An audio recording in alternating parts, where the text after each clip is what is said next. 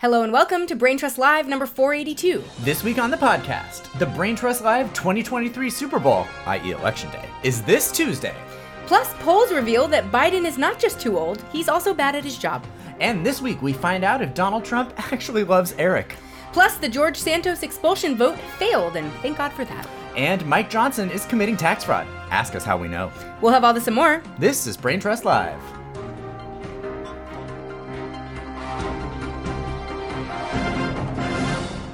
Hey y'all, I'm Brent. I'm Lila, and you can find us on the web at www.braintrustlive.com. Ooh, we got elections this week. It is election day this Real life week. elections. Like, in the real way. Yeah.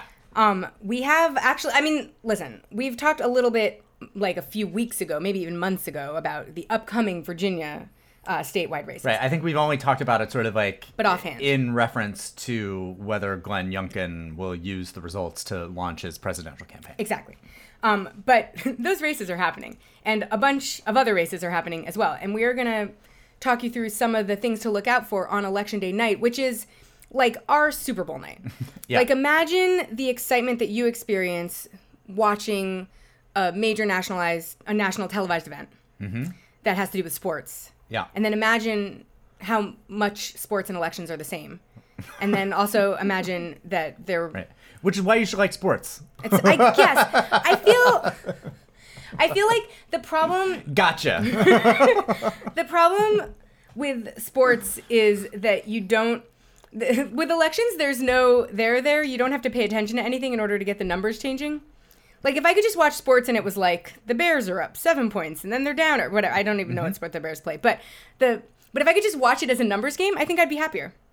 Fair enough. I think I wouldn't mind the math of sports. I don't like having to watch the actual sports. Right. They're mean to each other in football. They hit each other. And you don't want to learn the rules either. Oh, certainly not. I hate learning rules. And election rules I already know a lot of, so it's pretty simple, you know? Yeah. But so we have, first of all, New York City Council elections on Tuesday. And I feel like a lot of people don't know that. I haven't really heard that many people talking about these. And I've also heard a lot of public officials in New York City bemoaning the fact that turnout is quite low so far. They actually have early voting now in New York. So hey, look at that. Turnout might be low because no one knows about the early voting. But Sure. They have early voting. You can vote now, and you can vote until Tuesday. And if you haven't voted by Tuesday, you should vote on Tuesday. But New York City Council races are especially important this year, given that the mayor is an asshat. Right. And you're going to want to He already has have a too check much on him. power anyway, right? He has too much power anyway. Yeah. And the City Council in New York has, because of some changes in the regulations there, gotten more exciting. You know, they instituted term limits and some other things that made it so that there are many more fresh faces that come into the City Council every year. And that's pretty exciting. And they can also go balls to the wall while they're there if they don't have to worry about... They can go about... balls to the wall. And so they have been going balls to the wall. So the City Council is actually pretty exciting in New York. And you have the opportunity to make it even more exciting because you get to vote in a City Council election. Yeah. And in doing that, you get to know that you have the opportunity to stick it to Eric Adams, which is always fun. Yeah. But let's talk for a second about Virginia. Let's do it. So this is not a gubernatorial year in Virginia. So this is just the House of Delegates and the State Senate. As we talk about all the time, these are always kind of like a bellwether for the congressional, for the next year's congressional outlook. Yes. And to some extent also the presidential race when it's a presidential year. So a lot of what we're looking to track here is just like trends. Right. And it's always very close there, the House of Delegates. It's always very close and there. The Senate. Yeah. Yes. And it's a good proxy for the rest of America, which is why we enjoy tracking it. Yeah. This year, we're basically waiting to see whether Glenn Youngkin's allies are able to make up further ground or whether they're going to lose ground. Right. So the main thing that we're keeping an eye on is people who have allied themselves with the governor, what happens in their races. And there are a few districts that where this race is like particularly relevant. Like I think the 16th has a kind of exciting race going on there. But essentially, they right now, so you might remember the time that they ended up with Democratic majorities in every chamber. Right. In Virginia. Not so long ago. Not so long ago. And it was an exciting time. It was the first time that it had ever happened, right? I think it's something like, well, no, I think what it was the first time that it had happened in like 25 years or something like that. But because 25 sounds long until you're like thinking about how many elections there are in 25 years, and actually it didn't seem that long in retrospect. But it was the first time in quite a while that there had been Democratic majorities in every chamber. The Republicans now have the House of Delegates. Yes. The Republicans in that Youngkin year, because the year that they won every chamber, they also won the governorship. Yes. But now, so in the Glenn Youngkin year, the Republicans made up some ground. They hold a 52 to 48 majority in the House of Delegates. Yep. The Democrats still hold a majority in the state Senate, 22 to 17. That's what he's hoping, that if he can flip, he can be like, look at me, it's a blue state. Now we have a Republican governor, and the entire state house is also red. Exactly. Right. So they're looking for a narrative there. Yeah. And what would be fun is for us to not give them that narrative there. So that's an idea that you should try to run with. There's also one kind of amazing scandal of note, though, that I feel like is not relevant insofar as it has anything to do with this narrative about Glenn Youngkin. It does, in the sense that a Republican winning the seat would further prove that Glenn Youngkin, his allies are doing well. But this is actually a scandal with the Democratic nominee, who revealed back in September that she had sex with her husband on a live streaming porn site. Yeah. And so the Republican Party has really run with this story, including though sending censored photos of her and her husband in their mailers. And so I think given for a party that doesn't they want to show you photos of sex so much. So bad. Because Marjorie Taylor Greene did the same thing. Constantly trying to show us naked photos of Hunter Congress. Biden. I don't need to see naked photos of Hunter Biden. I've never wanted to in my life. Right. And I certainly don't want to see Susanna porn, Gibson and her husband. But they also want to put it directly into your eyeballs. That's right. Yeah, it's a classic Republican move. I think it will be interesting because given how high drama some of the scandals of the presidential race in the last few years have been with Donald Trump being involved, and also just some of the wild scandals Republicans themselves have been involved in. Everyone's sort of looking to see how this race shakes out, whether this sex scandal actually means anything, and if it does, who it kind of favors, because it's actually not clear. I know. I think it's also really fascinating because I think that this is probably going to be an early type of this race where, I mean, whether it's a sex scandal or being filmed having sex with someone, we're definitely entering a time period where the people who are going to be running for office are people who have been completely shameless on the internet. Exactly. Yeah. And I'm not even saying this is shameless. I don't care. Right. I don't have shame for her. I don't care if this is what she wants to do. Yeah. But do you know what I mean? In terms of a messaging problem and that for is campaigns. Sort of, I feel like that's quite literally a hallmark of this generation, is that they will put anything online, and you can think what you think about that, but that's the world in which we live in. And at some point those people are going to be like, maybe I should run for office. Well, and I think we're going to have to sort of figure out a distinction between people who are sort of in hypocritical ways hiding their activities and people who just have sort of shamelessly put out porn on the internet. If this candidate wants to have sex with her husband on a porn site and is not lying to anyone about who she is and what she does, then is that going to be a consideration that are we going to consider that in the same way that we might consider somebody who is lying about who they're having sex with, but also legislating to criminalize the activities they're engaging in? Because I think it's hard for voters to make that distinction in the first few tries. In the first few rounds, because it all sounds scandalous. Because we're just not used to hearing about politicians having sex, because nobody wants to think about politicians having sex. But I feel like we're going to have to start grappling with, what is it about sex scandals that actually scandalizes us? Exactly. Because I think we started thinking about this, I think, with the whole Katie Hill situation, which I think a lot of people wish she would just still be in Congress right now. But, I mean, there were other things going on there with, staffers and things like that she probably just shouldn't have been doing. But, this is sort of we're... and she's our age. She's our age, exactly. I think that, and we're the very cusp of where that changes, because we are the Facebook generation. Yeah. So, this is the moment people. This is the OnlyFans generation. This is the only exactly. But we're the beginning of the end of that kind of privacy. Yeah. We're the first people who don't have it. So it's going to be an uncharted territory. Yeah. And these things are going to come up, and it's going to be interesting to see how voters deal with them. Yeah. So definitely keep your eye on Virginia. Yes, keep your eye on Virginia, not just for the sex scandal, repercussions, but just broadly presidential, speaking. And also everybody's going to be reading way too much into it. So you're going to be hearing about those elections for some time. So whether they matter or not, learn about them now. Exactly. It's also a gubernatorial year in Kentucky. Yeah, another interesting one. That's an interesting race. Well, and you may recall that 4 years ago, a Democrat won the state, won the governorship in Kentucky. Andy the Beshear. Beshears. They're like the a dynasty. there. They're Kentucky governors. That's who they are and what they do. Yeah. So this is both an incumbent candidate, also kind of a dynasty candidate. Yeah. And he's pretty popular. Well there. liked. Yeah. And this is kind of interesting. He, in his 2019 race, he only just barely won. It was a very close race that he won, I think, in a recount. When I just looked at the latest polls on Real Clear Politics, and I think the average was like 49 to 48. So, I mean, it's going to be close. It's going to be close no matter what. Probably. But it's interesting insofar as his opponent, Daniel Cameron, is the state attorney general and has been desperately trying to tie Andy Beshear to Biden. And it's really going to be sort of a test of whether that strategy is going to work. Right, because that's going to be obviously the national strategy. Exactly. And Andy Beshear and Joe Biden are not really that tied to each other. They're just two people who are Democrats. They're not, they have, that, and I think, Andy Beshear maybe has the pedigree to overcome that comparison because he's from this dynasty of, Kentucky politics. But that's what we're looking to see how that shakes out in Kentucky. If, this is a state that, Trump won by a bazillion points. But it's I also, think it was like 66 to 34. Yeah, he has, like that. He has, I think, a double-digit lead in Kentucky, or had a double-digit lead in Kentucky. But also, Andy Beshear polls well there and is well-liked there. And so, Kentucky voters are confusing people. They're the kind of people who give you Rand Paul. They're the kind of people who give you, Weren't they one of the states that had abortion on the ballot in the last election year? Yeah. I'm almost certain that they were. No, I mean, which could be honestly why Beshear is well liked. Yeah, probably.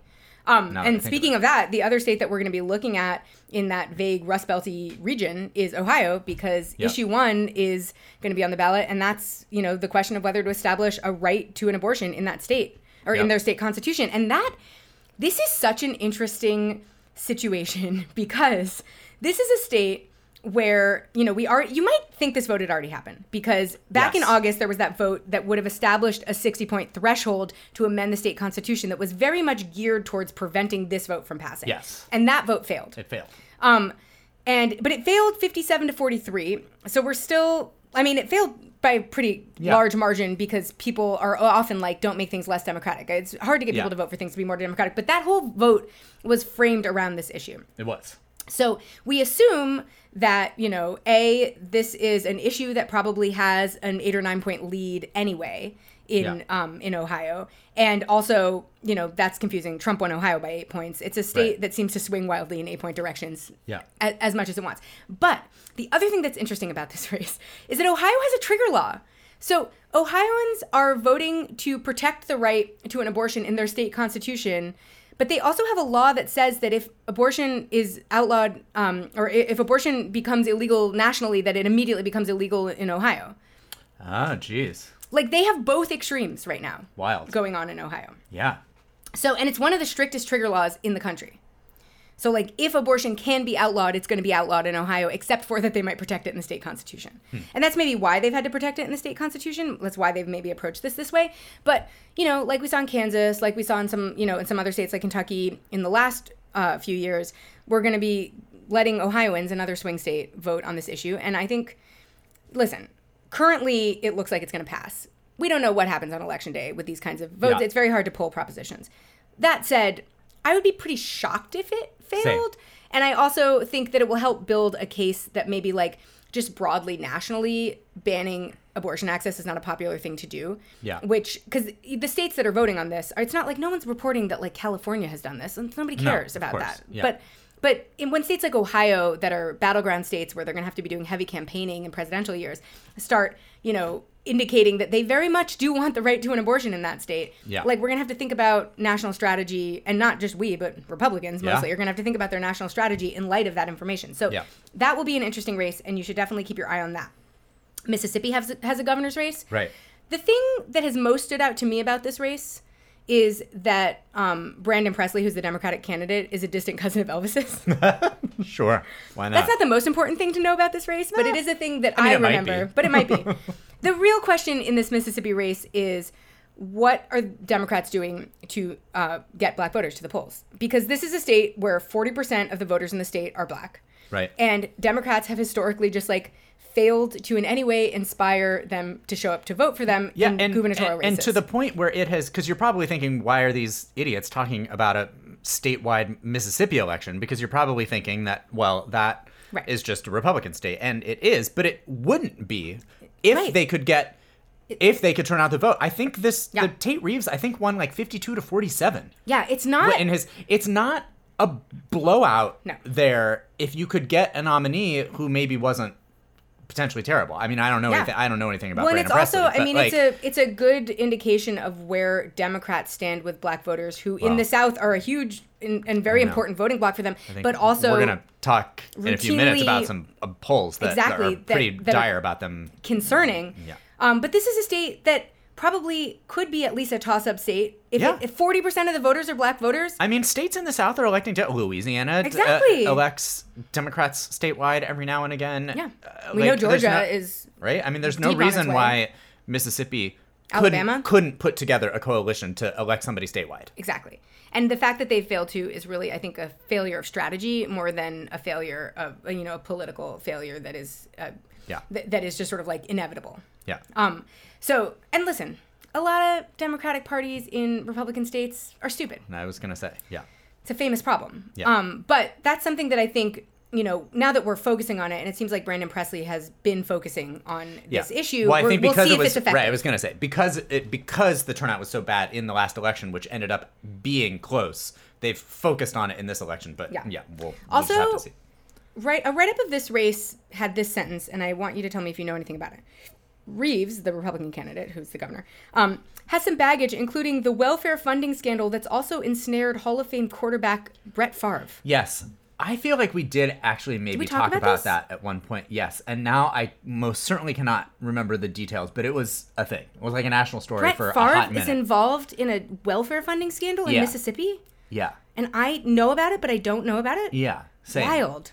Yeah. What a wild time. I know. Too many things happen. Too many things happening. There's a few other interesting races.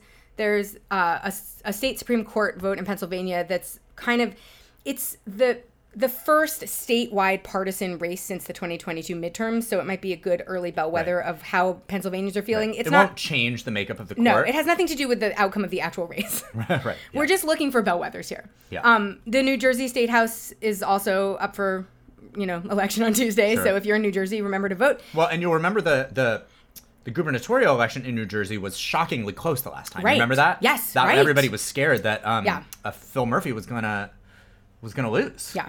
Out of seemingly nowhere. And I feel like part of it is that, especially in off-cycle election states, like Virginia really gets all the attention. New Jersey, much like New York State, has one of the dumber Democratic parties out there. Just lazy, corrupt assholes, which is why Bob Menendez is in office.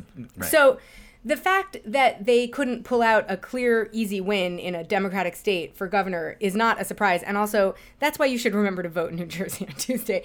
Don't trust the party to tell you what to do. No. They don't know anything. No, just get out there. There's also one interesting special election, that Rhode Island congressional seat for David Cicilline. Yes.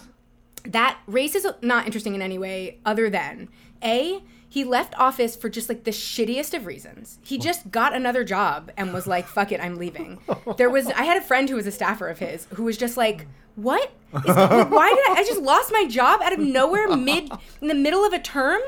Outrageous. Oh my God. So that's annoying. And then we're sort of curious, just generally Democrats wildly overperform in this kind of situation. So we're just curious to see if that happens or if people are just like, fuck the Democrats. So this is the kind of race where if we don't see a massive overperformance, we'll be disappointed. Right. Yes. You guys, we have some bleak news coming up. Yeah. I want to preface this story, though, with a reminder to everyone that polls are an indication of how well you, the candidate, is messaging. They are not an indication that voters are dumb and don't listen. If voters are not listening to you, you're not messaging right. Sorry about it. So I say this because the numbers we're about to discuss are bleak, and I am heading off any would-be vote blue no matter who Democrats who want to say to us that it's because voters are dumb. Oh, yeah, voters are not dumb. Voters are just voters. They have no moral authority whatsoever. They have no moral weight whatsoever. They are just the mass of people that are either hearing or not hearing your message. If they're not hearing your message, that's on you. If they are hearing your message, that's also on you, and great work. But whatever you think about what these polls mean and what it means about people not knowing or knowing stuff, just remember to yourself that if you are the candidate or you are a proxy for the candidate or you have anything to do with a candidate, it's the candidate's job to sell us. Yeah. It's not our job to be sold. Right. And also, if you're the type of person where, you know, people are saying that in these polls that the economy is bad. Right. And your response is, well, they just don't know that the economy is good. Why don't they know? That's not to dispute your previous point. That's not necessarily a messaging point. That's a you being an idiot point. Yes. Because sometimes, we were talking about this earlier, you know, economic indicators might be great. Well, the economy's fake. Whatever rates people are looking at, whatever this or that or the other thing. And I'm sure that's what Biden is going to go out and going to explain to everyone about all of the different things with the treasury rates and whatever the fuck it is that he's going to say. But if you're a person who can't afford their groceries, then they don't want to know about Joe Biden's economic indicators. No. And also, this is still, to some extent, a messaging issue. I was talking about this it is. But I was talking about this with my dad, and he was like, you know, inflation was bad under Trump too, and people weren't talking about it. And then Biden came up, and everyone made a big deal about it, and now we're all talking about inflation as if inflation hasn't been bad this whole time. And that's true. Also, there's a reason that we're talking about it now and not then, and it's because someone messaged on it. So part of it is that, you know, even things that seem like they're continuous or, you know, at least have some continuity from the last presidential term and also maybe the fault of somebody else. Yeah. If everyone starts noticing them under you, then they are your problem. And I'm sad. I'm sorry about that. That's not fair, but that's life. So, like, it doesn't matter that maybe the price of eggs was going up at the same rate when, you know, Obama or Trump or whoever was president. It doesn't matter who. And now it's also going up at a high rate. If I just started thinking about the price of eggs yesterday, then it's Biden's fault in the public imagination. Sure, you know, it's it's his problem now. So I think a lot of the time Democrats will do this thing, and Republicans do this too, but they're immature, so they would do this. Yeah. But Democrats will do this thing where they'll be like, but that's been happening the whole time. You just haven't been paying attention. Right. And it's like, if people haven't been paying attention, then, and they are now, someone who is your opponent effectively messaged, and it is now your job to message. Yeah. It's still a messaging job. Like, even if it's not fair that that's how the messaging, well, and they say that fell. They think that they can. Well, let's talk about the numbers. Let's talk about the numbers. Because this is a huge poll. It's from the New York Times. Right. And who was it? Siena or something like that. You know, a reputable polling firm. And they polled, you know, 6 of the biggest, you know, swing states. Right. And these are all states that Biden carried in 2020. Yes. That's important context. Yeah. And he is only winning 1 of those 6, and it's by a razor margin, and it's in Wisconsin. Yeah. And remember that when we talked to you about the racial breakup of some of these states, because that's the only one that he's winning, and it's the whitest one. That's right. And some of these other states, so he's winning in Wisconsin by 2 points in this poll. Yeah. He's losing Nevada by 10. Yeah. You know, he's losing Georgia by 6. He's losing Arizona and Michigan and Michigan by 5, Pennsylvania by 4. Like, the slimmest margin in this race in these polls is the one he's winning Wisconsin by. Yeah, right, exactly. Yeah. This is wild because everybody hates both Trump and Biden. They are both equally unpopular. I know. But the problem for Biden is that he is the president. The president right now. Right. Exactly. So that's that. You know. Brick throwing is how Donald Trump gets elected. Sure. That's how he got elected last time. Yeah. And that's how he's going to get elected this time. Some of these I'm not super shocked at. Yeah. I and a lot of people, this isn't a thing that I invented, but like I think most people felt like the Georgia election was probably a little bit of an anomaly, and it was like obviously razor thin, and it was like super like anti-Trump, and like both of those senators barely got in.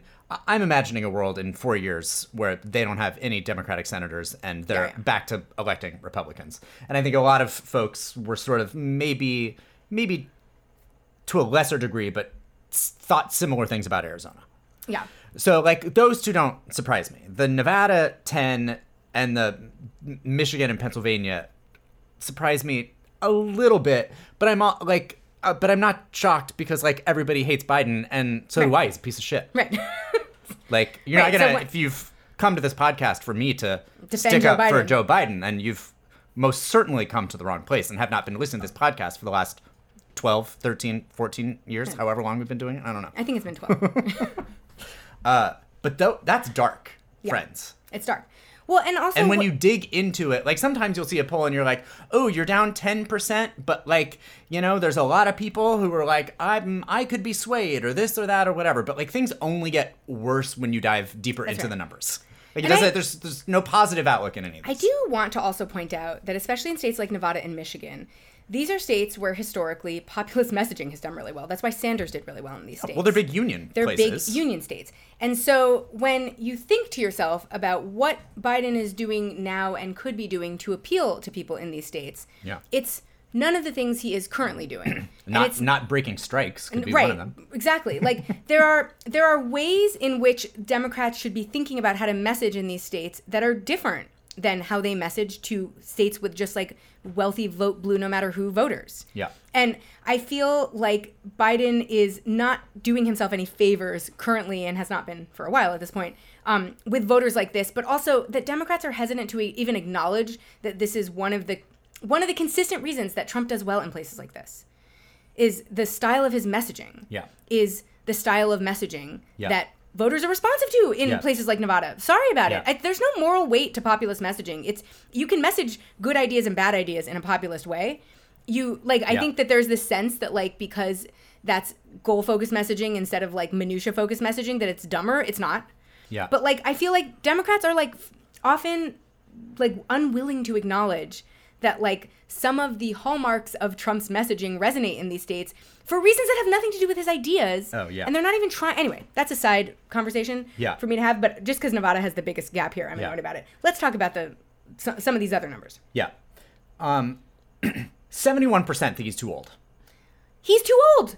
He's too old. It's an established fact by science. And that's the thing that I think, you know, when you talk to sort of like supposedly like Democratic strategists or whatever, and you ask them about these polls, what they will say is that they're going to be able to change some of these numbers as they go out and they start to message them, right? Yeah, they're going to go out. They're going to go out on the campaign trail. They're going to talk to voters. They're going to do this, that. They're going to be out heavy with commercials on air. They're going to be doing all of these things. Right. You can't turn this around. Like he's not going to get younger. And I'll tell you what he's not going to do. He's not going to prove to people that he has the, quote, mental sharpness to be effective by going out on the campaign trail. No, and 62% already think he doesn't have that. I would contend that number only grows the more that he's on television cameras. And that means that this is, in this case, his only hope is that Donald Trump, who has also started to show some signs of aging, shows them faster. And while Trump is an unhealthy guy, and we know that, and also didn't have the mental acuity to begin with, I also don't think that only 19% of supporters of Trump think that he is too old, and only 39% of the electorate overall think he is too old. He is 77. He is not a young man. But the fact that in that 5-year, range, like the numbers are that different, I think is an indication that like Biden has passed over some sort of threshold. Right. Yes. Like if we are thinking that a 77-year-old is like perfectly fine to be the president. Right. It's like, but like, but the 80s or whatever it is. The fact that so many people think that Biden is too old and people don't even realize that Trump is equally as old is a problem for Biden because all that can happen is they can both be too old. Right. Trump can be making him look older, even though Trump himself is looking old. Yeah. And Donald Trump seeming like the younger candidate and also falling apart on the trail only makes Biden look less effective. It does not make him, by contrast, look better. Yeah, They just make each other look worse in this category. This is brutal also because voters across all income levels felt that Biden's policies had hurt them personally while they credited Trump's policies for helping them. And the gap was huge. It was like a 17-point advantage for having helped them in favor of Trump and an 18-point disadvantage for having hurt them for Biden. And like this is the number that worries me the most. I know. And again, I just sort of like that's going to be something where Democrats are like, well, people just don't know. Yeah. But like they don't. They don't. But here's the other thing though, or did you not help them? That's what I was going to say. And this is like, listen, I understand all of the rebuttals to this. Yeah. But like, if you're a person who has student loans and you pay vague amount of attention to politics, you know that they got shut off during Trump and turned back on during Biden. Right. you know that you got more direct payments from Trump that you did Biden, and you also know that Biden didn't even come through on the payments that he promised. That's right. Remember, he sent out they sent out the down payments, and then they counted that as the remember that whole Yep. thing where Oh, they yeah. were supposed to send out. Do I remember? They were supposed to send out $2,000, but they had sent out $600 So they at only once. So sent then they $1,400. only sent the balance at that point. I just that's reality for people and people's checkbooks and what people owe on hundreds of $1,000s worth of loans right now. And so like, while I will give you that, like, there are probably things that are a lot better for people, and like maybe those are things that Biden can convince them of. Like, there's some reality here that I can't. What I'm saying is I don't begrudge these people for thinking. No, I also think, and I know that this is something that I complained about at the time, and it's something I'm going to keep complaining about, which is the messaging of one-time tax cuts is more effective than the messaging of fiscal responsibility, and Democrats have never figured out how to combat that. You know, and so what the impression that everyone has is that they got a tax cut under Trump, even though that was not meaningfully a long-term thing, and their taxes went up in the long term. I was going to say they've been going up. Exactly. But that sounds like a Biden problem. Yeah. Because they went up when Biden was the president, and they went down when Trump was the president. And we knew how dumb that was at the time, but that's why he did it. And then on top of that, there's the fact that the Democrats made a big deal about going and funding IRS agents to go after people who weren't, like, to expand the IRS. Oh, yeah. Another thing that I understand why it was important. I'm not arguing that wasn't important. I'm also arguing that from a messaging standpoint, the messaging of Trump lowered my taxes and Biden hired IRS agents made it seem like they were coming after you, the little guy, because everyone knows the big guys aren't going to get taken down. Yeah. So that hiring IRS agents implicitly sounds like a threat to the little guy. Sorry about it. That's not fair, but that's life. Yeah. But I just think there was no attempt to kind of combat that messaging that worked. Yeah. And so instead, you have a lot of people remembering the one-time tax cut under Donald Trump that was stupid and was only a one-year thing. And then their taxes went up under Biden, even though that was from the Trump tax plan. cut, right. But that's not how blame works. And then on top of that, you have Biden going around talking about how he's going to hire all these IRS agents, which gives the impression that he wants to charge you more taxes, even though that's not the thing. Right. And it would be one thing if we were getting stuff for these taxes. For these taxes. I know. But because we didn't get because the child tax credit had to end and the direct payments had to end and all these things ended while we were busy seeing our taxes go up under Biden and also seeing that he's going to hire all these IRS agents to make sure we pay our taxes, our correct taxes. It just created this like larger impression that we're just like paying into an abyss and Biden is the one who's upped those payments. And I know there was a way to combat that with messaging that had to do with what the IRS agents were for and also had to do with going to bat for us for some of these direct payments things, for the child tax credit, for things like that. With him not just lecturing us about how it's fiscally irresponsible to keep those kind of payments going, but lecturing society about how if we paid our taxes, we could have these things always. Yeah. And they chose to message the Republican way around these issues. And so, of course, everyone feels like their finances were better under Trump. Yeah. Because they got direct payments from the government under Donald Trump because we were in international emergency. Yeah. And then Joe Biden came in and told us that we all had to suck it up, pay, go back to the way things were, but we didn't learn anything or gain anything in the process. Yeah. In any case, I'm just saying they couldn't message their way out of a paper bag on this issue, and they were given the opportunity to. Yeah. But yeah, so on the economy, voters gave Trump a 59 to 37 margin on who they better trusted. Are you guys serious? Like, that's how badly that we're messaging on the economy, which Biden is going around naming after himself and talking about how great it is? I know. Like, part of the reason that people are not buying it is because it doesn't feel great right now. I know. That's the thing. I know. It just doesn't feel great to be a regular person in society. Maybe it feels great if you're like trying to refinance your home or something that I don't have any way of knowing about. But it doesn't especially, feel great if you're trying to do that. But like, especially if you're a younger voter, where like some of the things that work as economic indicators in sort of Biden level math don't ever trickle down to you because home rates have literally nothing to do with me because I'm never going to own a home. Yeah. Like, that's the reality of a lot of millennials. It's the reality of most of Gen Z. So like the sort of discussion about interest rates is kind of meaningless to me. Even though, so like if interest rates go down or up or whatever, that's not an economic indicator that most Americans are like feeling when they're, I mean, it's an indicator that some Americans are feeling, but a growing majority of Americans are not feeling the indicators that they used to feel, is my point.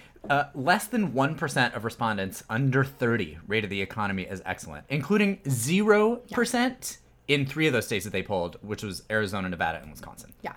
And this is, the voters under 30 turning on Biden is, because listen. It's curtains if that happens. Curtains. That's a huge generation, and it doesn't even matter if they don't vote for Trump. If they don't vote at all, that's where we get fucked. Well, that's what and look, again, I'm not the only one saying this, but if I had to put my money on anything at Vegas right now, it wouldn't be picking 1 or 2 of these. It would be putting a lot of money and going all in on this being a historically low turnout. Yes, in this election. Exactly. Yeah. Because I think that there are people from every single demographic who have no intention of voting for either of these 2 people. That's right. And who would rather just forget about all of this. This is so unpleasant. Yeah. Like, I know. Yeah. This is the real, the Sophiest of choices. Just, there's nothing to look forward to in these, with any of these guys. No. But, okay, so other terrible numbers.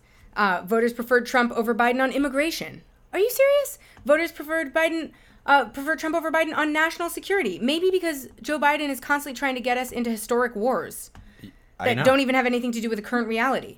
They definitely preferred Trump over Biden on the Israeli-Palestinian conflict, which is, I think, wild because Trump also bungled that terribly as well. But I can also see why a candidate who messaged his way in as an anti-war candidate, even though he didn't act that way in the slightest, and actually did the Sheldon Adelson move of the embassy from Tel Aviv to Jerusalem or whatever, it still seemed like he was more anti-war than Joe Biden. I know.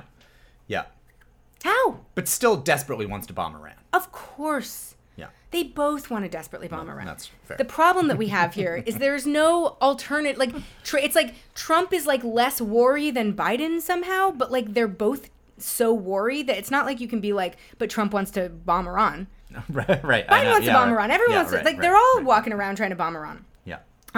So Biden's strongest issue was abortion, but he's only up by 9 points on that. Yep. And then the other issue that he's up on, but by an even slimmer margin, by 3%, is vaguely on his handling of democracy. That's crazy considering that Donald Trump tried to overthrow an election. Well, I agree with you, but I think this goes to the point that we have been sort of attempting to make as Democrats sort of like run on being the saviors of democracy, is that I don't think that this messaging is going to work this election. And it's already, I think, not voters' most important thing. But I think part of the reason why he won in 2020 and why maybe the midterms weren't as awful in 2022 as they could have been is because this sort of like saving the country from whatever fascism and whatever else, like that felt sort of like very real to people. Yeah. And saving democracy felt sort of like a noble thing that like everybody could sort of like get on board with and be like, I want to do that. But like when your life is shit and it seems like everything in the country is burning down around you, saving that doesn't feel so important any longer. Yeah.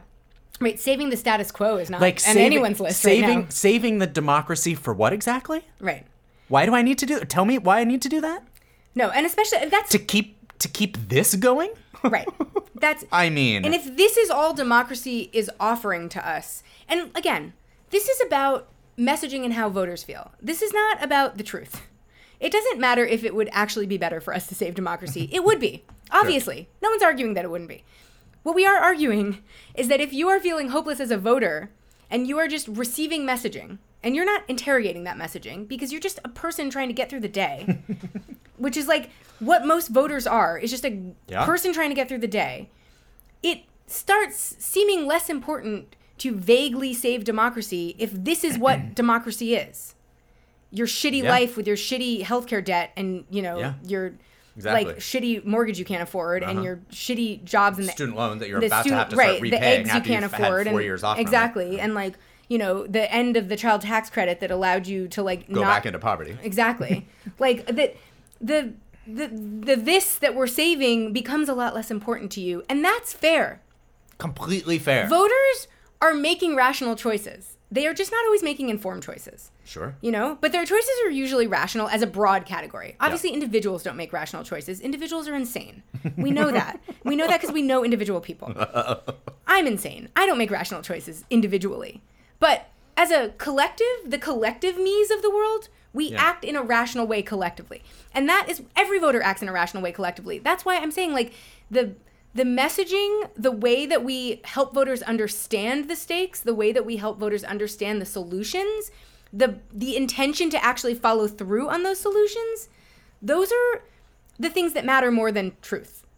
Like, the reality isn't actually that relevant, if I'm being honest. No, you're right. Yeah. And I feel like Democrats are always trying to argue with you that the reality is X, Y, and Z, and it's like, well, who cares? Right. If nobody knows that that's the reality, and you then can't even then give it's it, not. and like, I know the reality, and I still cannot be convinced that the reality is good at the moment. So like, even people who, and that's, I think, one thing that has been shocking to me is that a lot of people who normally are trying to tell me what the reality is in this race have been sort of privately confiding in me that they think Biden is too old and they don't like either of these candidates and they're not really sure what to do. Yeah. And I've started hearing that from friends that I have never heard anything like that from before. And that has been concerning to me. Yeah. I think also him being so old gives people an excuse to say they don't like him when really it's just because he's an actual piece of shit, but people don't want to acknowledge that because they voted for him.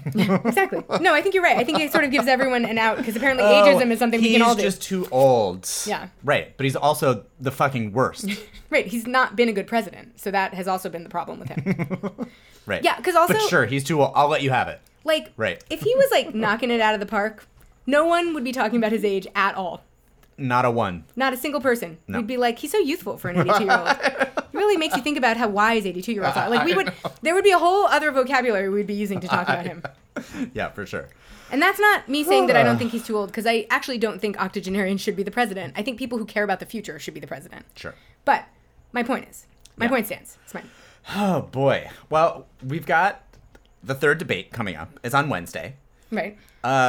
Unclear as to who's going to be there for a sort of hilarious reason, because we know that Trump isn't. Here's who's qualified. Trump, obviously, he's not going. He's not gone to any of them. He doesn't intend to go. Doesn't care about this. Yeah. Haley, DeSantis, Christie, Ramaswamy. So those four. And then Tim Scott is claiming that he's made it, but we don't really know whether he has or not. because we've talked about the threshold to get in, and it's 70,000 donors, and then you have to get 4% in either two state polls and then a national poll, or two nationals, and you can do a combination of polls, but the 4% is the kicker, essentially. Right. So he has two state polls where he's at 4%, and then the campaign claims that he has reached 4% in a national poll. It's a secret national poll. Right. They only polled people whether they liked Tim Scott or not. Right, exactly. And he got exactly 4%. Right, exactly. No, but there's this poll that was from YouGov/something, I don't know, Blue, the liberal, who knows? It's some fake poll or whatever. Poll. Right. And he was at 4% in that, but apparently the screening questions to determine whether people were actually likely primary voters resulted in the survey including a large number of Democrats. And it's the RNC that is ultimately going to have to decide whether this is one of the polls that they count or not, because they have their own qualifications for what a qualifying poll is, and they have not made an official statement yet. So if you Google Tim Scott third Republican debate, all the results are Tim Scott qualifies for Republican debate, and then it's a statement from the campaign that he is qualified. But we don't actually know. So it'll be curious to see whether Tim Scott is there or not, and tries to make it onto the stage, and then somebody's just actually, sir, no. If they are not complete fool idiots, which I realize is not a thing that we can discount, they will let him participate because they are running out of people. I know. Well, that's the thing. I don't think they want to whittle the field down this quickly. No, I think you're absolutely right. I think a lot of these candidates, probably people like Chris Christie, are probably excited that they are going to get more airtime and they're going to be able to sort of sell themselves. But I think the winnowing of the field down to potentially just four of them when Trump isn't there makes it feel far less consequential. Yes. And it already felt inconsequential. It already felt like an undercard debate. And if one of those is Ramaswamy? Right, and now it's just sort of four random people just shouting at each other for an hour and a half. Tim Scott's a senator. This is going to be four random people one of whom is just an annoying know-it-all. Right. One of whom is Chris Christie. Right, who's running so anti-Trump. He's just going to get booed for an hour. He's just going to get booed for an hour and a half, and he doesn't care. He loves it. No, he does. One of them is Ron DeSantis, who's like an actual dumb person. Yeah. Like, they're not gonna, like, at least Tim Scott is a real person, at least. I mean, Sure. I don't know that he's Sort adding of, much yeah. to these debates. He's No, a senator, though. Yeah, he's a senator, right? You know. Right. Ron DeSantis, Nikki Haley, governors, Yeah. former governors. Right. At least those are almost real people. Right. I think it just makes You can't have a 4-person debate and it's Right. Chris Christie, No. who's It just silliness, feels- and Vivek Ramaswamy. It Get out feels, of here. it feels small. It feels so small. Yeah. It does not feel like a television event. No. And it doesn't feel like anything that has one iota of a thing to do with who's going to be the Republican nominee for president. Exactly. It feels Which like is the only reason that it exists in the world. it's 4 completely random people chatting with each other about politics on Fox News. Right. Oh, it's on NBC. It's on NBC. Yes. It's like Lester Holt Oh my moderated. God. I know. Wild. In any case, I Right. feel like they have to let Tim Scott in. They have to find it in their hearts to make that a real poll, and just if they How can else will find we- anyone else to be, if they can get Doug Burgum back from the dead and just make up I a know. poll for him, like whoever, they need more people on the stage. How else will we later forget that Tim Scott was there if he's not actually there? Exactly. You got to give people something to talk about. Oh, man. Well, that Kim Reynolds, the governor of Iowa endorsement finally came through. We talked about that before, that was Ron DeSantis was really banking on that in Iowa because they're like old pals. Oh, yeah. And she's going to appear with him tomorrow, and that's coming through. And it really set Trump off. In a delightful way. I know. Because they released a statement, or it was on Truth Social, or maybe they're the same thing. I don't know. Maybe that's where they make official campaign statements. Right. I don't know. But he said, Kim Reynolds has apparently begun her retirement tour early, as she clearly does not have any ambition for higher office. And then also said, 2 extremely disloyal people getting together is, however, a very beautiful thing to watch. They can now remain loyal to each other because nobody else wants them. He's probably been thinking a lot about loyalty recently. Oh, I bet. Just thinking about some of the thoughts that Donald Trump might be having of late as he watches the Georgia plea deals roll in. For sure. He looks to I think we're also going to find out Sidney how Pollack loyal. and Jenna Ellis. I think in our next story, we're going to find out how loyal he's going to be to his own children. That's right. My guess is not that loyal to them. I know. We're going to find out how loyal, how important loyalty actually is to him. Exactly. Yeah. Ben Carson, though, staying loyal. God bless him. He endorsed Trump this week. Thank God. In case What a anybody relief. cares. You don't. What a relief. The magic hands of Ben Carson endorsing Donald Trump. Shit. Of course I care about that. God. In any case, it was an exciting legal week for the Trump family because they started to testify in the New York case last week. And they're being forced to, because I think Ivanka, wasn't she, tried to get it, tried to get it delayed, and they were like, no, ma'am. No, New York State is like, you guys will be talking. Yeah. And we'll be mad about it. Yeah, but the Trump sons this week both testified. Beavis and Butthead. And it did not go great, really, for either of them, but certainly Eric, it did not go great for at all. Of course it didn't go well for Eric. Right. If there was one Trump child who it was not going to go well for, it was Don Jr. is at least Donald Trump's favorite, Right. aside from Ivanka. Yeah. But Eric, nobody cares about Eric. Of course he was going to be hung out to dry. Yeah. And he's also, in addition to being the least favorite child, one of the dumber ones. Yeah. Because what happened is that they were asking him whether he knew about any. First off, everybody's plan is to just throw everybody else under the bus, obviously, right? Well, that's the Trump family way. It's the accountants, the comptroller. It's anybody who had anything to do with money that wasn't the actual heads of the company, which is the sons, right? Right. Exactly. So they were both getting asked whether they knew about these statements of how much Trump is worth, right? That's what's at issue here, basically, that he was lying on all his financial statements about like how much money he had, and then was using the that to famous borrow Trump money. thing to do. Like, right, exactly. And so they all, of course, were like, no, I didn't have anything to do with that. But unfortunately for Eric, he notably did have something to do with Very it. specifically. And there's a lot of documentation that he was presented with in court, emails about previous emails about in-person conversations that had been had with the comptroller about these statements over the span of years, by the way, going back from 2013 all the way up until recently in 2017. Yeah. I mean, he tried to be like, I don't remember any of this, and they were like, sir. It's in writing. One thing that infuriates me about the Trumps is that unlike the actual mob, they aren't smart enough to keep things out of writing. Like, I feel like if you're in the real mob, you don't write this kind of shit down because you're lying and you're committing fraud. And if you're the real mob, you're like, let's only commit fraud secretly. Let's not openly commit fraud. I know. Well, and they could have just not had an email chain about his financial. They could have just been have like, a he's phone worth call. he's worth $7 trillion, and then they all could have offlined about it and been like, we're just going with this. Yes. But instead, they sent a bunch of emails about it conference call. and said, are you good with this? And Eric Trump was like, looks great. Like, I can't imagine, and I bet that part of the reason that this is all in writing is because Trump himself is paranoid. So this is all on him. Because if you are committing crimes out there in society, and even I know this, you do it on the phone. You don't commit crimes on paper. You commit them on the phone. Yeah. That's the only way to commit a crime. And you can't even trust that anymore because phone calls are always being recorded and a bunch of shit like that. But like, you have the best chance of getting away with criming if you don't put anything down on paper and you just say it on the phone. It's why your friend, if they have really great gossip about their boss, does not text you that gossip. They call you. Right. It's, it's like why anyone does anything they do. Yeah. It's why when you're at lunch with a friend and they want to tell you great gossip about their boss, they look around the room to make sure their boss isn't there. That's right. It's so that nobody writes down what they said. Yeah. It's to keep everything out of writing. And the problem with being paranoid, and I believe Richard Nixon also discovered this himself, one of the Trump idols, is that the more paranoid you become, the more documentation you require for everything. Suddenly, everything's on tape and on paper. And then you have tapes of you admitting to committing crimes at Bedminster, and you have your son signing off on documents about fake, financial statements that you're making. I know.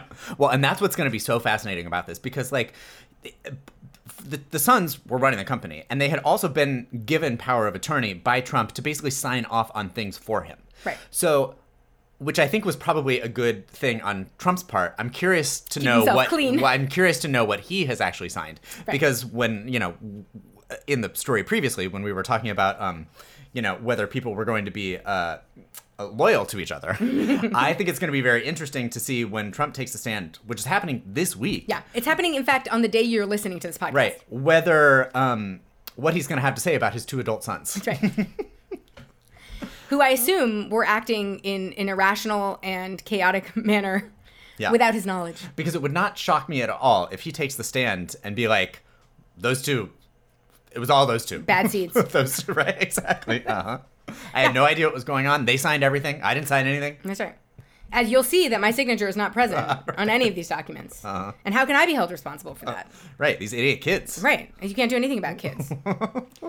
It's also going to be interesting because Trump goes out of his way to not take the stand in legal. And this is a man who loves to sue people, so he's in the courts constantly. He also loves to plead the fifth, too. Loves to plead the fifth, he did so like 500 times, over the course of all these, every deposition that he's had. And the reason he constantly has to plead the fifth is because he says dumb shit all the time, and he can't be controlled.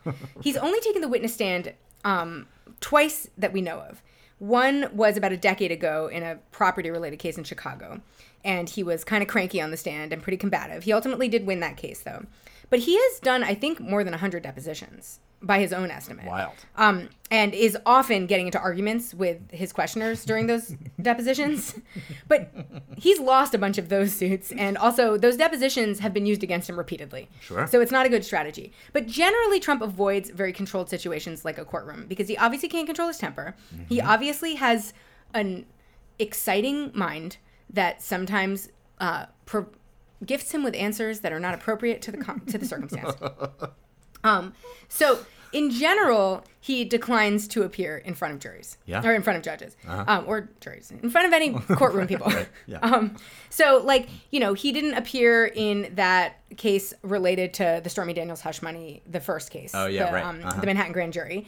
He decided not to be interviewed when the special counsel was investigating his campaign's ties to Russia. He did written answers instead, you might remember. And then he initially did not want to even do a deposition for this Tish James case because he didn't want to say how much he was worth.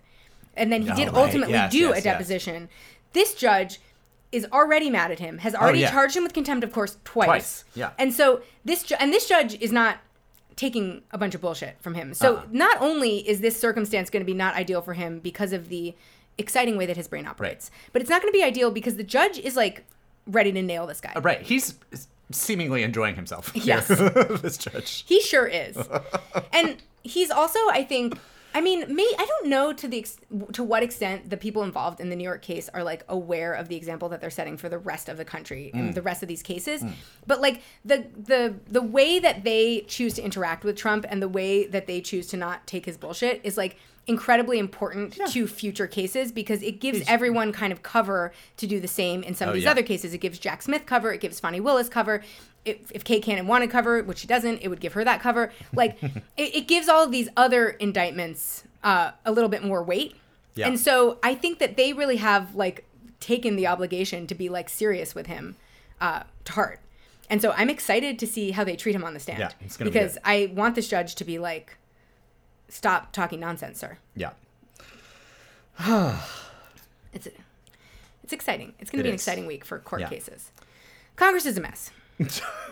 Mike Johnson. What a guy. We're going to get specifically like to him as a person in a minute. Right. But they got to actually voting on some things this week. Yeah. And one thing that they voted on was an aid package to Israel for $14.3 billion, which is going nowhere fast.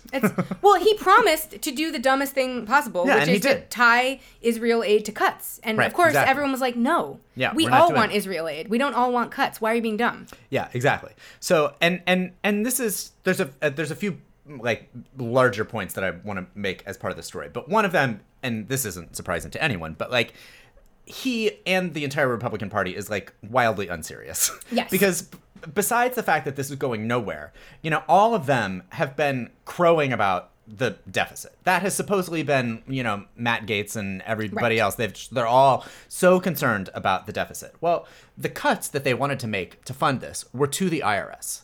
And per the discussion that we were talking about previously, the reasons that Biden funded the IRS as part of the IRA, the Inflation Reduction Act, that's when they were funded, was because they were going to go after the super rich tax cheats. And that costs a lot of money, right? You have to you have to have teams of IRS agents who like know how involved to dig into those things. It's a huge process.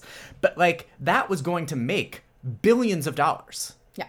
And so after the Republicans passed this bill, which cut that IRS funding, the CBO came out and they were like, that's going to add $27 billion to the deficit.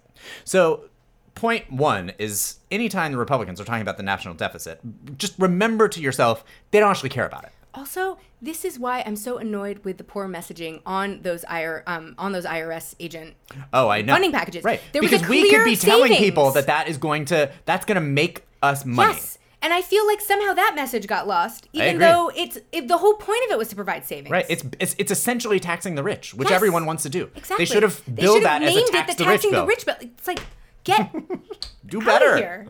Yeah. Anyway, to bring it back to that talking point that I'm constantly harping about. Yeah.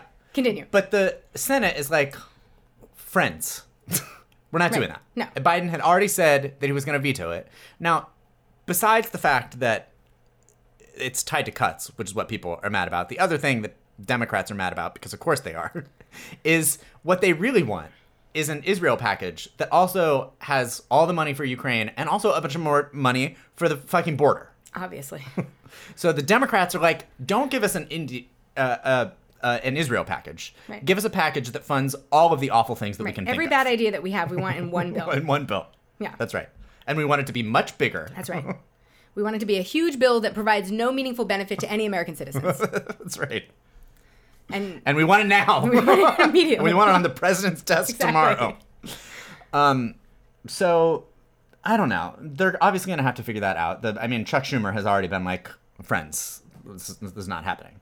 But the other point that I feel like I want to make here is that 12 Democrats voted for this. Yeah. And a batch of those were some of the Jewish Democrats in the House. And I'm gonna allow them to live their life. I'm sort of not either, but like I'm gonna speak mostly directly to the others. Why if you have a large Jewish constituent base, it is this is a complicated issue for you. Yes.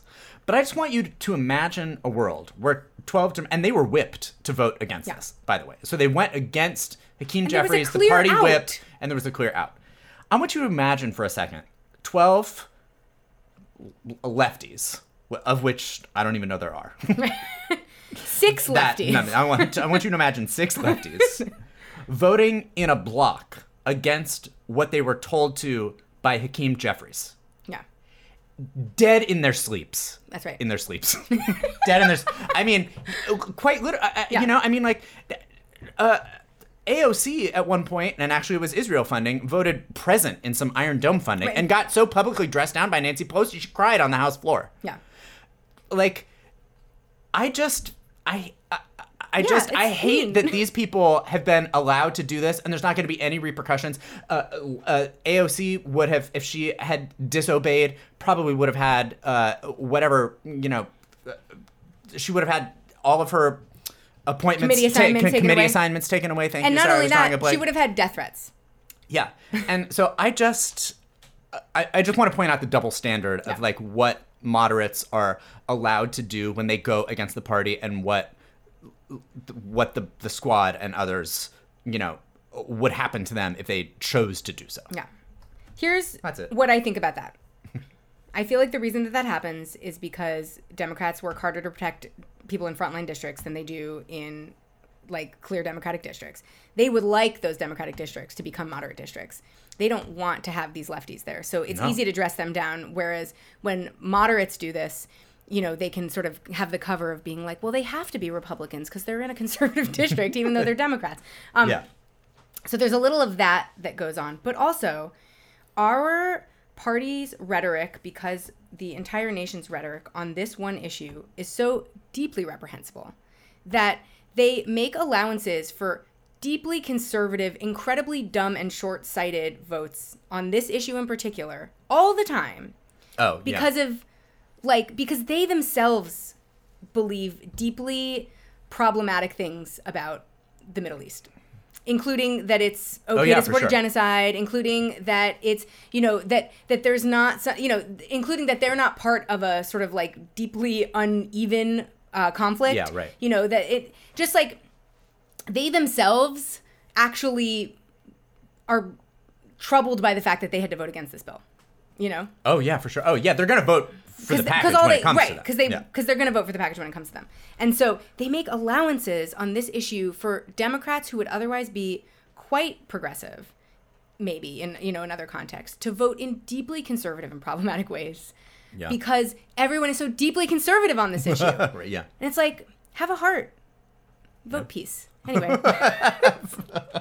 Vote peace. That's my new thing. I've been telling that to my mom because we were talking about the Middle East on the phone the other day. And I was just like, I have decided to like fully sort of retreat into a position of pacifism in the like tradition of our forefathers in a way that I had not previously been involved in. Sure. But I'm now like an active pacifist where like I it was because of a TikTok video I saw from some girl who was a 20-something who was like, here's the thing. If you are a world leader and you can't work out your fucking problems, you're immature. You shouldn't get to be in charge of things. So you should just stop. If you can't work it out with words, then you shouldn't even be in charge of anything. And I was like, you know what? That's right. That's right. Yeah. If you can't use your words to work it out, what the hell are you doing leading up? We're paying you to do this? Right. You can't even work out an issue with... If you can't decide where the border goes, then, you know, resign. Like, sorry about it. Like, I don't know. I'm now on such a deep pacifistic role, but because of that, I'm becoming even more troubled by Congress. Because there are people in there, I think, who are sort of like ultimately acting in a passive, or, you know, sort of attempting a vague messaging pacifism. Like, I think a lot of the left on this issue in particular, they're advocating for a ceasefire. They're not advocating for anyone in particular. They're not advocating for everyone's right to inflict violence. They're advocating for no one's right to inflict violence. I don't think that they are given the freedom to necessarily advocate that the way that I would from their perch in Congress. I wish there was somebody advocating for a ceasefire at minimum. Yes. That's what, well, and I feel like that's where there's kind of like missing courage on this issue is I feel like we're starting the bargaining. We're getting it from Rashida Tlaib, obviously, who's the only Palestinian member of Congress. She's being sidelined aggressively. And like everyone acts like she's being so unreasonable for asking for, you know, us to not just like willy-nilly be like committing acts of violence against each other. I know. And they act like also she's like advocating for the Palestinians' right to commit violence, which is not what she's ever said. No. But in any case, but I feel like there is sort of like a subset of people in there who are at least sort of talking about ceasefires, which is, Yes. the Squad universe is talking about a ceasefire. And that's nice because it used to be you couldn't even say that. You couldn't even do that. But, right, of course. Congress is so deeply wary and violent. I know.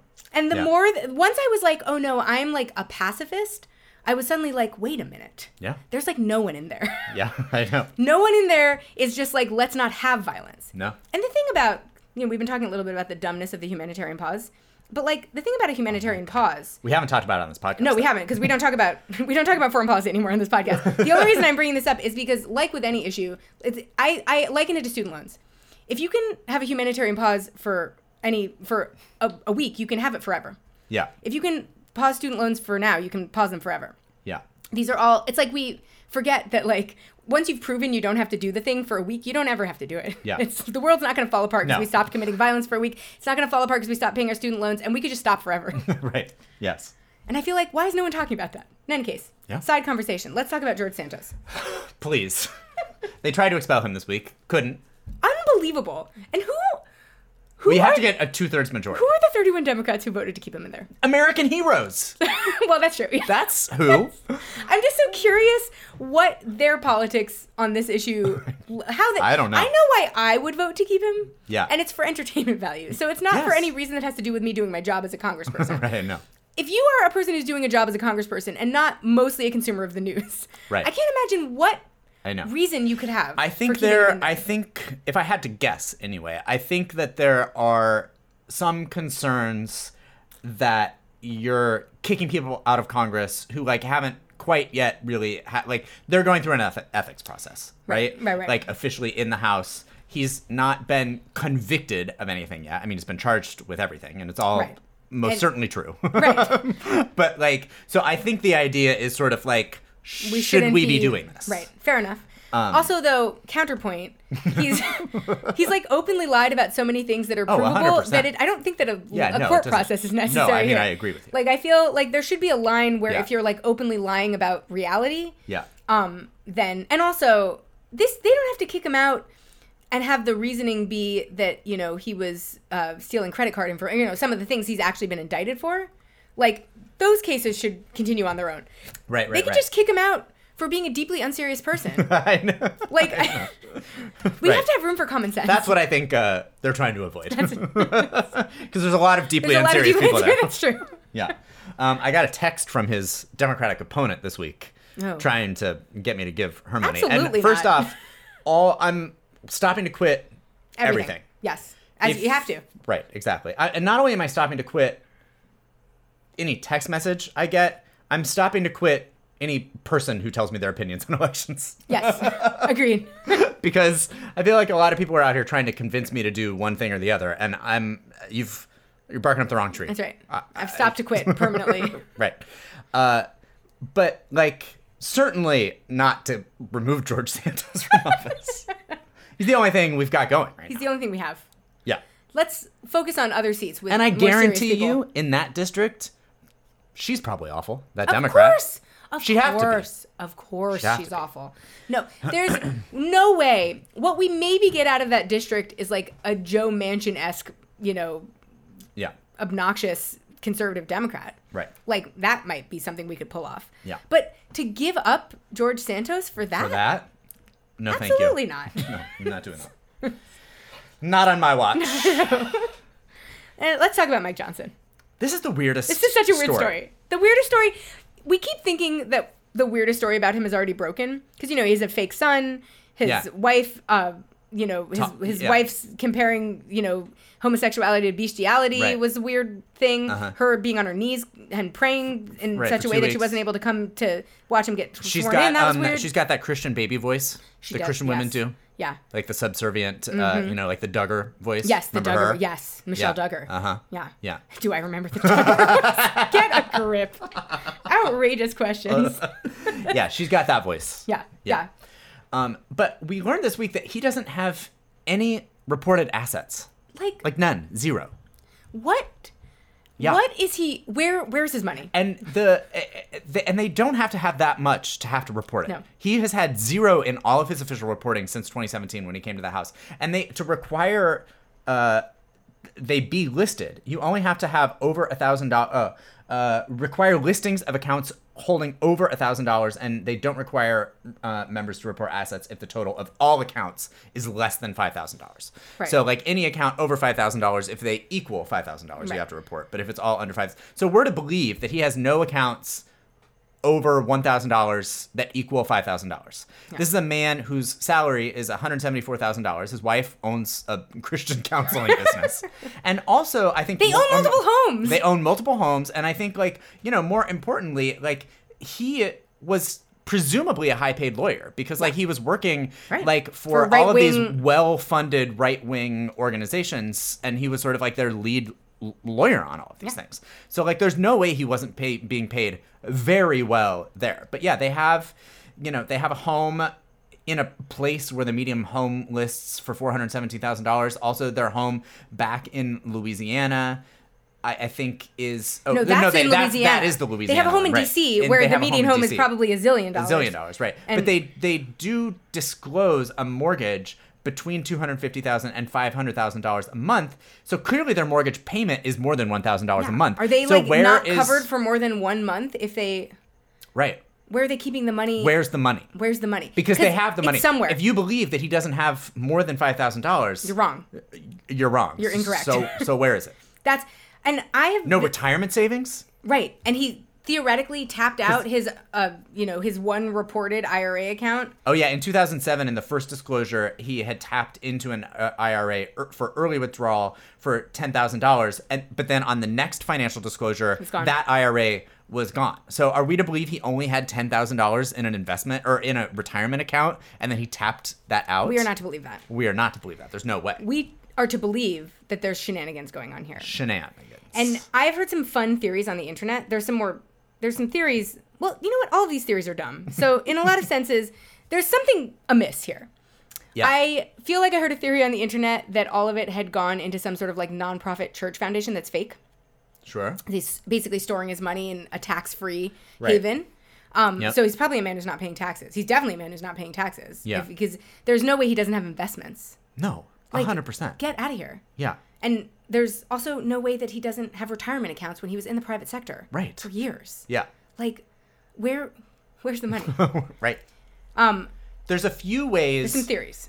Yeah. That he could get around this. I like the theories about it being hidden somewhere nefarious. Obviously. But just that's obviously the right That's theory. obviously what's happening. Yeah. But the ways that you could get around it is that, like, so you only have, like we said, you only have to report the accounts that have over $1,000 if they get up to $5,000. So he could have $1 million, and that could be $1 in 1 million accounts. Right. And then he would never have to report. That would be an insane way to keep your money, though. It would, obviously. That's crazy. I mean, we're just like telling you the specifics the of things like that the you ways could you do. get around. Right. He could also the reporting deadline every year is May 15th. So he could just make sure that all of those accounts are tapped out on May 15th, wait until the reporting deadline has passed, and then put everything back into the accounts. Where is he keeping it from on May 15th? Well, and that's the other theory, is that, like, is he literally a crazy enough person that it could just all be in cash? I mean, this is a thing that you hear, crazy Christians doing. They're just keeping gold bars, and they're doing whatever else because they don't trust the banking system, or it's the not reason that I know because this it's is not run by Jesus himself, or whatever. I mean, the reason I know this is not true is because this man is in Congress. So I know that he has dealings with CEOs and other, wealthy people. So I know he knows about investing. No, that's why I'm like that. The reason that I think we took you through all of those is to show you that none of those three things are happening. No. So there has to be a different thing happening. Excuse. And it's got to be, the answer is going to be terrible. Yeah. But also. Oh, but we're going to find out. Somebody's going to figure out where the money is. Someone's going to figure out where the money is, and that is why Mike Johnson should not have volunteered himself for this position. No. Because the fact that they had to go with someone who is this poorly vetted, because this is fucking suspicious. Yeah, super suspicious. And I feel like this is suspicious enough that somebody, even in the Republican conference where everyone's being dumb at the moment, could have been like, you know what, Mike, where's your money? We all have it. Yeah, right, I know. Like, we all know that we have it. Yeah. There's no world in which you don't have any cash. And those cash financial disclosures could have been looked at by anybody. Anybody. Right. Can be looked at by anybody. That's why we know. They're disclosures. They're public. Right. Yeah, exactly. But, like, why? I know. What's the benefit of this? Well, I know. And is Jesus storing his money himself? I don't know. I just it's got to be something. It's fishy. There's something fishy. I like the theory that it's... Also, he has 4 kids. Right. How is he paying what for the kids? What if someone needs braces? Right. Well, that doesn't count the fake adult child. Right. Yeah. He's 4. Right. So he has 5. He has I guess. Maybe 5 theoretical 4.5 children. Right. Yeah. Right. But what if one of the actual kids needs braces or something? Yeah. One of the kids he raised and did not pretend to adopt. I know. Like, I mean, there's no world in which he's operating without savings. We know that. There's no world in which he doesn't have assets that would put him... He's good. His take-home pay is like $10,000 a month. Yeah. Like after taxes. Like he is getting that much money. Like, is he spending that to the penny? No. He's not. There's no way. And I think that you're supposed to report debts too, aren't you, on this? Probably. Oh, yeah, I think you are, right? Because he had to report his mortgage. So, like, if he was also deeply in, like, credit card debt or consumer debt of some sort, like, that would be information we I know. need. So, like, where's his money? Where's the money? I mean... This is going to be great. This is going to be great. Yeah. What a question to have to answer. I know. Yeah. Whoo, buddy. In final news, Marjorie Taylor Greene had her greatest moment of oratory this week when she referred... This is like a real Trumpian nickname. It is. Where she referred to Lauren Boebert as vaping, groping Lauren Boebert. I love that they are feuding. It's so good. It's one of the things that brings the most joy to my life. Because when the two of them weren't feuding, it felt like they could work together to be evil. Yeah. And now I just feel like, let them expend all of that craziness tearing each other down. So good. I know. And also, why do they both keep doing such crazy stuff? Like, they're giving each other so much ammunition for this feud. I know. It's really a joy to watch. Oh, man. That's the news this week. If you find out where Mike's money is... Right. If you locate Mike Johnson's bank accounts somewhere in your own bank or your own personal finances, or I don't know where they could, your church, wherever they are, give us a call. Oh, man. It's going to be so good. It's going to be so good when you find out. I got to be rich. He's definitely rich. He's a rich... There's millions of dollars tucked away somewhere. Yes, somewhere evil. Yeah. Somewhere that's illegal, I bet. Yeah. And if it's not illegal, it's, common sense wrong. Yes. Like, if it's not technically illegal, it's a loophole that is the exact reason we needed to hire more IRS agents. Yeah. And there's one thing we know for sure now, which is that this is a man who's not paying his taxes. 100%. We now know he's committing tax fraud. And that's very exciting information for us to have. So that's the news this week. We'll talk to you next week. Bye.